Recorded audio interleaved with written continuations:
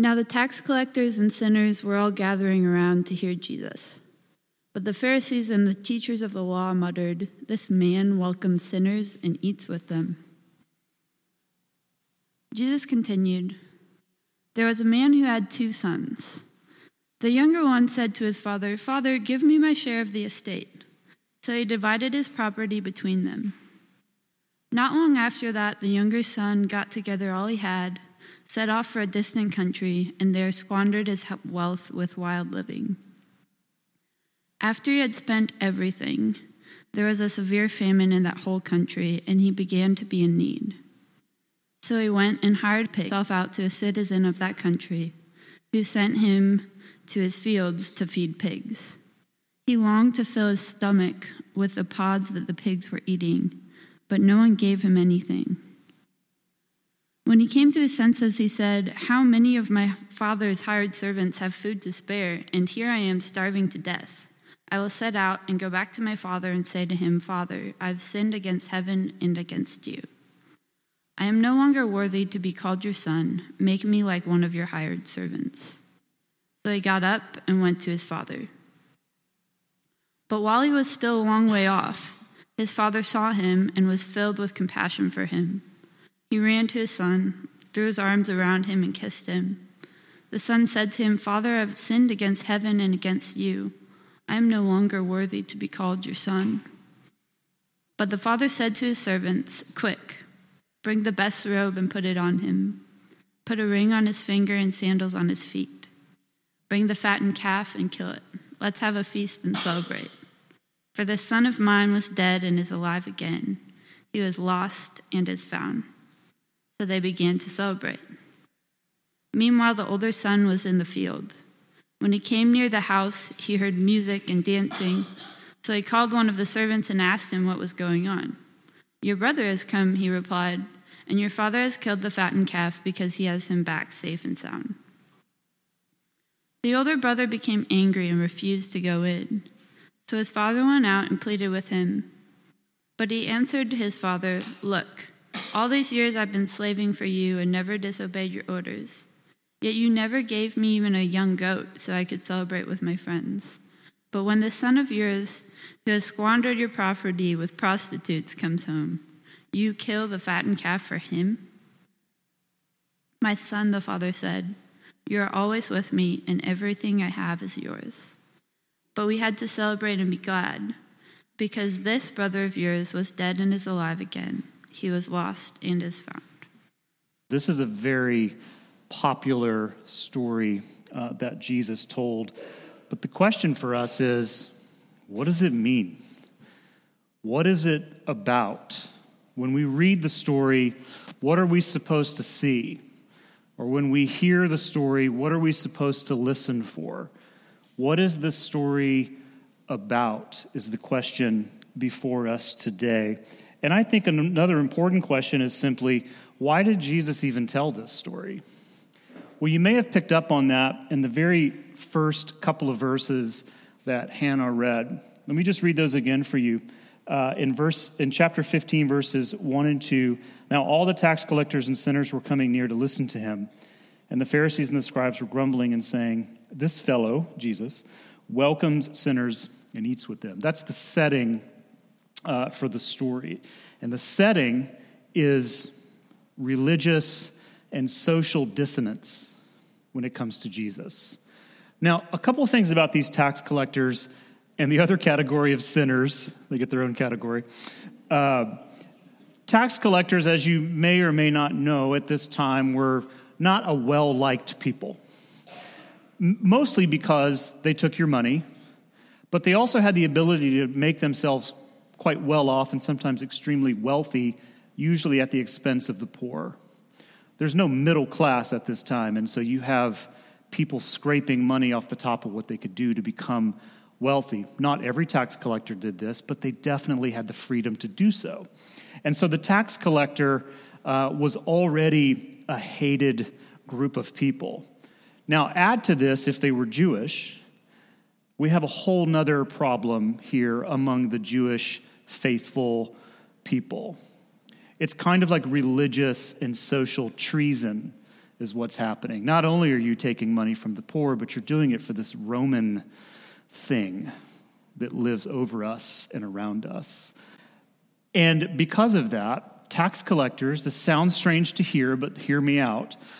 Tax collectors were kind of a marginalized group of people. And we find Jesus with people in the margins all throughout the Gospels, with the poor, with the sick, with those in great need, with children. Everyone who lives on the edge of the world, we find Jesus with. But we also find him on the other margins with these types of people as well. And Jesus has a thing for people on the margins, no matter what the situation and no matter the reason. And so the setting here is you have these Pharisees and scribes simply raising a question. They're not asking a question, but they're raising the question, why is Jesus with these people who do such harm to those of us in the world? They're upset at Jesus' ease with such people. It's very easy for him. Now, it seems silly to us to think about this, like, why do they care who Jesus hangs out with? It seems silly to us, but can I remind us that we do the same thing? You get followed on your social medias, and you look and see who the mutual friends are, and then you start digging through who they follow, and you're like, well, I didn't know they followed that person, that politician, that public figure, and you question in your mind, should I follow them back? Right? Maybe you do that, maybe you don't. It's very quiet in here, so I can tell that you probably do that. So we do it too, right? When I was having a blood transfusion after surgery last year, they sent me into the infusion lab. And the infusion lab is an interesting place, but every little pod that you could sit in had like a TV in it, right? And there was a remote, and you could just watch TV because you might be there a couple hours or more. And you could watch anything you wanted with the exception of one thing, and it was on the sign. No one can watch the news. No one. And you know why, right? Because the last thing these overworked, underpaid nurses in this little room have to deal with is what you think about someone else who's watching some damn news channel that you disagree with. It gets really tense in there. And so I love the fact that taped to the TV is watch what you want, but don't turn on the news. Because we don't have time for that. But we do that. I made the joke in a sermon semi-recently, we went to the varsity because I just had to, and they have the rooms that you can sit in with the different TVs, and one's a CNN room and one's a Fox room, and I just had to look at both and go, yeah, this really tracks. These people, I'm not saying anything about either group, but we do this, don't we? We look at people and see who they're with and say, that's not right. They shouldn't be with that person or associate with that person, shouldn't follow that person, shouldn't watch that person, shouldn't read that person. So it seems silly, but we have not evolved out of this behavior. We just have new ways of doing it. And so the setting of this story that Jesus tells is dissonance. It's muscle confusion. People are troubled by who he is hanging out with, and the issue at hand is mercy. And to help people understand this, Jesus tells not one story, but 3 consecutive stories back to back, and they're all the same. Something gets lost, the lost thing gets found, and then there's a party. The first 2 stories are, I would say, a setup. They're so easy. Jesus is brilliant here. The first 2 stories that he tells is someone loses a sheep, a shepherd loses a sheep, and then the second story is a woman loses a coin. And it's a setup. Because we're listening to these stories. The sheep and the coin get lost, and they find the sheep and the coin, and there's a party to celebrate. And what we do is we hear that story and we say, yes, this is the picture of God's mercy. Because the thing that got lost got found, and then there's a celebration when it's returned. It all makes sense. It's so simple. And the reason it's simple is this. The stories are personal. You might own sheep. You might have money. They're personal, but they're not interpersonal. The sheep isn't going to confess his sins. He can't. The coin isn't going to confess his sins because he can't. Just rolled off the table. Maybe if you clean the house once in a while, you could find your money. Right? It's personal. We've all lost money. It's personal. We've all lost a thing like a sheep or a dog or something else. But it's not interpersonal. And so Jesus tells these first two stories, and people are like, yes, all the pieces fit together. It's like that game Perfection. Remember that game? Anybody? Remember this game? All the pieces go in their place, in their rightful place. So these first two stories I would also liken to the culture of coziness that we are so fascinated with. You know, these first two stories are the equivalent of like the nice wooden shelf against the exposed brick wall, a stack of books, a candle, and a succulent. And somehow we like that photo because we look at it and we go, everything is in its place. And so these listeners hear the story of the lost sheep and the lost coin, and they agree, yes, that is what mercy looks like. But Jesus has them right where he wants them. We understand mercy in these inanimate situations, these impersonal stories, because we're at a distance and it's simpler. But then Jesus begins the third story saying there was a man who had two what? Sons. Uh-oh. We now have a family dynamic. You can also substitute just people in your life. Now, it gets complicated. We move away from like the polish and shine, simplistic stories of the lost sheep and the coin, and we are dragged unwittingly into a more real and complex setting, which is family. And if there's ever a community on earth that is a collection of paradoxes and inconsistencies and complications, it's the family. Amen? Because, and we've all had to learn how to deal with that, otherwise there'd be no families. These first two stories of the sheep and the coin, we don't really think about something like unfairness. There's nothing unfair. The sheep wandered off. It's what they do. They're not smart. The coin rolled off the table because you got a crooked table. Like, it has nothing to do with fairness. But unfairness is at the foundation of this prodigal son story. If you read it well, what you notice is that nothing is to scale. It's a complete disaster. It's a cluster. The first two are tidy, and then we get pulled into this like, wait, everything is coming unglued. Everything is off, and everyone in the story is scrambling. Junior, we'll call him Junior, and I'm just going to like describe these people for you. Junior is this entitled twit. He's grifty. He comes to his dad, give me the money, I'm out. And he leaves. And the thing about Junior is, if you follow the whole story, he keeps winning despite his losses. You know anybody like this? Probably had a brother or a sibling like this. Like, doesn't matter what they do, they just get away with it. So this Junior kid is a problem. And at no point in the story does he really sound 100% repentant. He's got a script, just like we had a script coming home late from whatever thing we were at growing up. I'll tell my mom this and this and this, and maybe they'll let me off. And notice what he says, like, oh, Father, I have sinned against you and against God in heaven.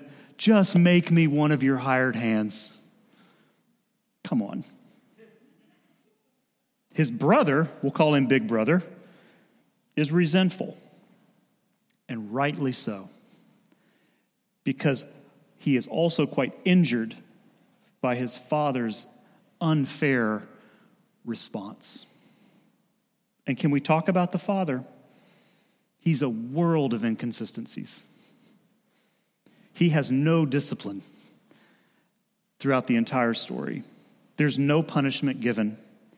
He's always doing damage control. And he's trying to keep everyone together.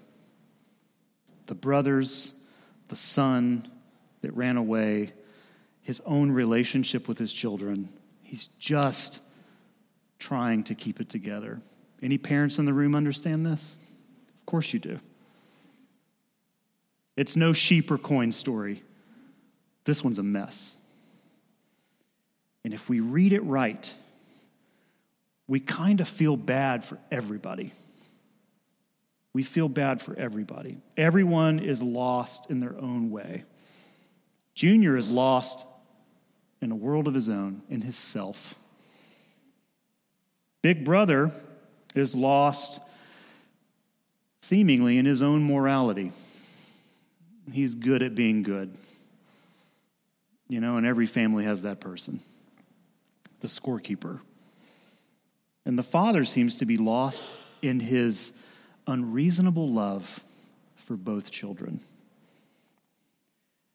And so when Jesus tells this story, just as a recap, people are confused and frustrated by Jesus' associations. And so he tells two stories at the beginning about the mercy of God, and they're very cozy, and we get it. And then, you know what happens in the game of perfection, right? This happens. So he tells this story, and the pieces go everywhere. It's confusing. And I think he does this for one reason. In the real world, mercy is a mess. Amen? It's not tidy. It's not even cozy. It is a mess. When mercy is needed, it will cause disruption. Every time. When mercy is needed, there's a disruption. When mercy is given, it always creates tension because someone has an opinion as to whether they deserve it. It creates, no mercy is gone unchecked. There's tension in the room. And when mercy is received, it will always be unbalanced and unfair. And so Jesus was pulling his listeners away from the theoretical, the on-paper version of how we understand God to be. And he pulls them into the very real mess of how mercy works in actual relationships. And it's always unfair. We understand God's mercy most when we need it. But it doesn't make much sense to us when someone else who needs it gets it and we don't feel they deserve it. Right? It makes most sense when I need it. It's confusing when someone else needs it. And I would say that the us and them binary lens through which we see all people these days makes something like mercy a troubling idea. Especially if we lose touch with the way, the very real truth that people, all of us, are all inconsistent, we're all scrambling, and we're all often lost. So mercy is a difficult thing for us. There's a hymn that I love. It's called There's a Wideness in God's Mercy. Now, a little background before I show you this verse. There are 5 verses to the original hymn, but in pretty much every hymnal, verse 3 has been taken out. It's been redacted. And there's a reason, and I think you can pick up why. Notice what verse 3 says. But we make God's love too narrow by false limits of our own, and we magnify its strictness with a zeal God will not own. It's interesting that we redact the very thing that we need. Amen? That we just look at that and go, I can't stomach that, so I'm definitely not going to sing it. Lent, it brings us very close to the unfairness of God's mercy. Because during this season, we are supposed to be looking more intently at Jesus, more intently at ourselves, and very specifically at our own inconsistent, scrambling, lost lives. And in a moment of grace, it brings us to the very mercy, the unfair mercy of God. I want to close with, I don't have it on a slide, but just listen. The epistle reading for today is beautiful. And it's Paul's words in 2 Corinthians chapter 5. And I'll close with this, and then we'll do some prayer. Paul writes, "From now on, therefore, we regard no one from a human point of view, even though we once knew Christ from a human point of view. We know him no longer in that way." Verse 17, "So, if anyone is in Christ, there is a new creation."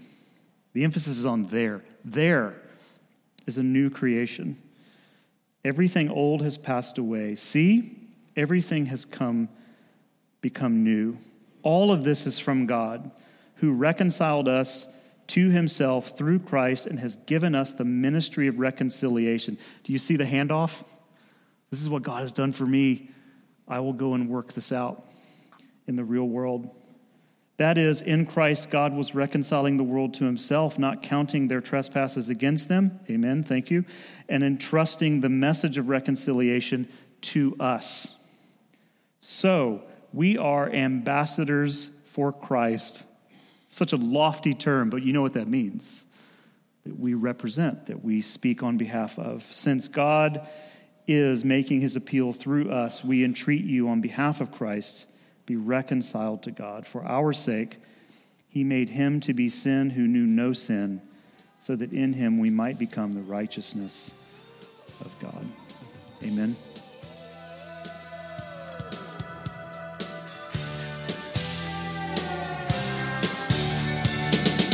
Won't you come see about me? I'll be alone, dancing, you know it, baby. Tell me your troubles and doubts, giving me everything inside and out. And love strange, so real in the dark. Think of the tender things that we were working on.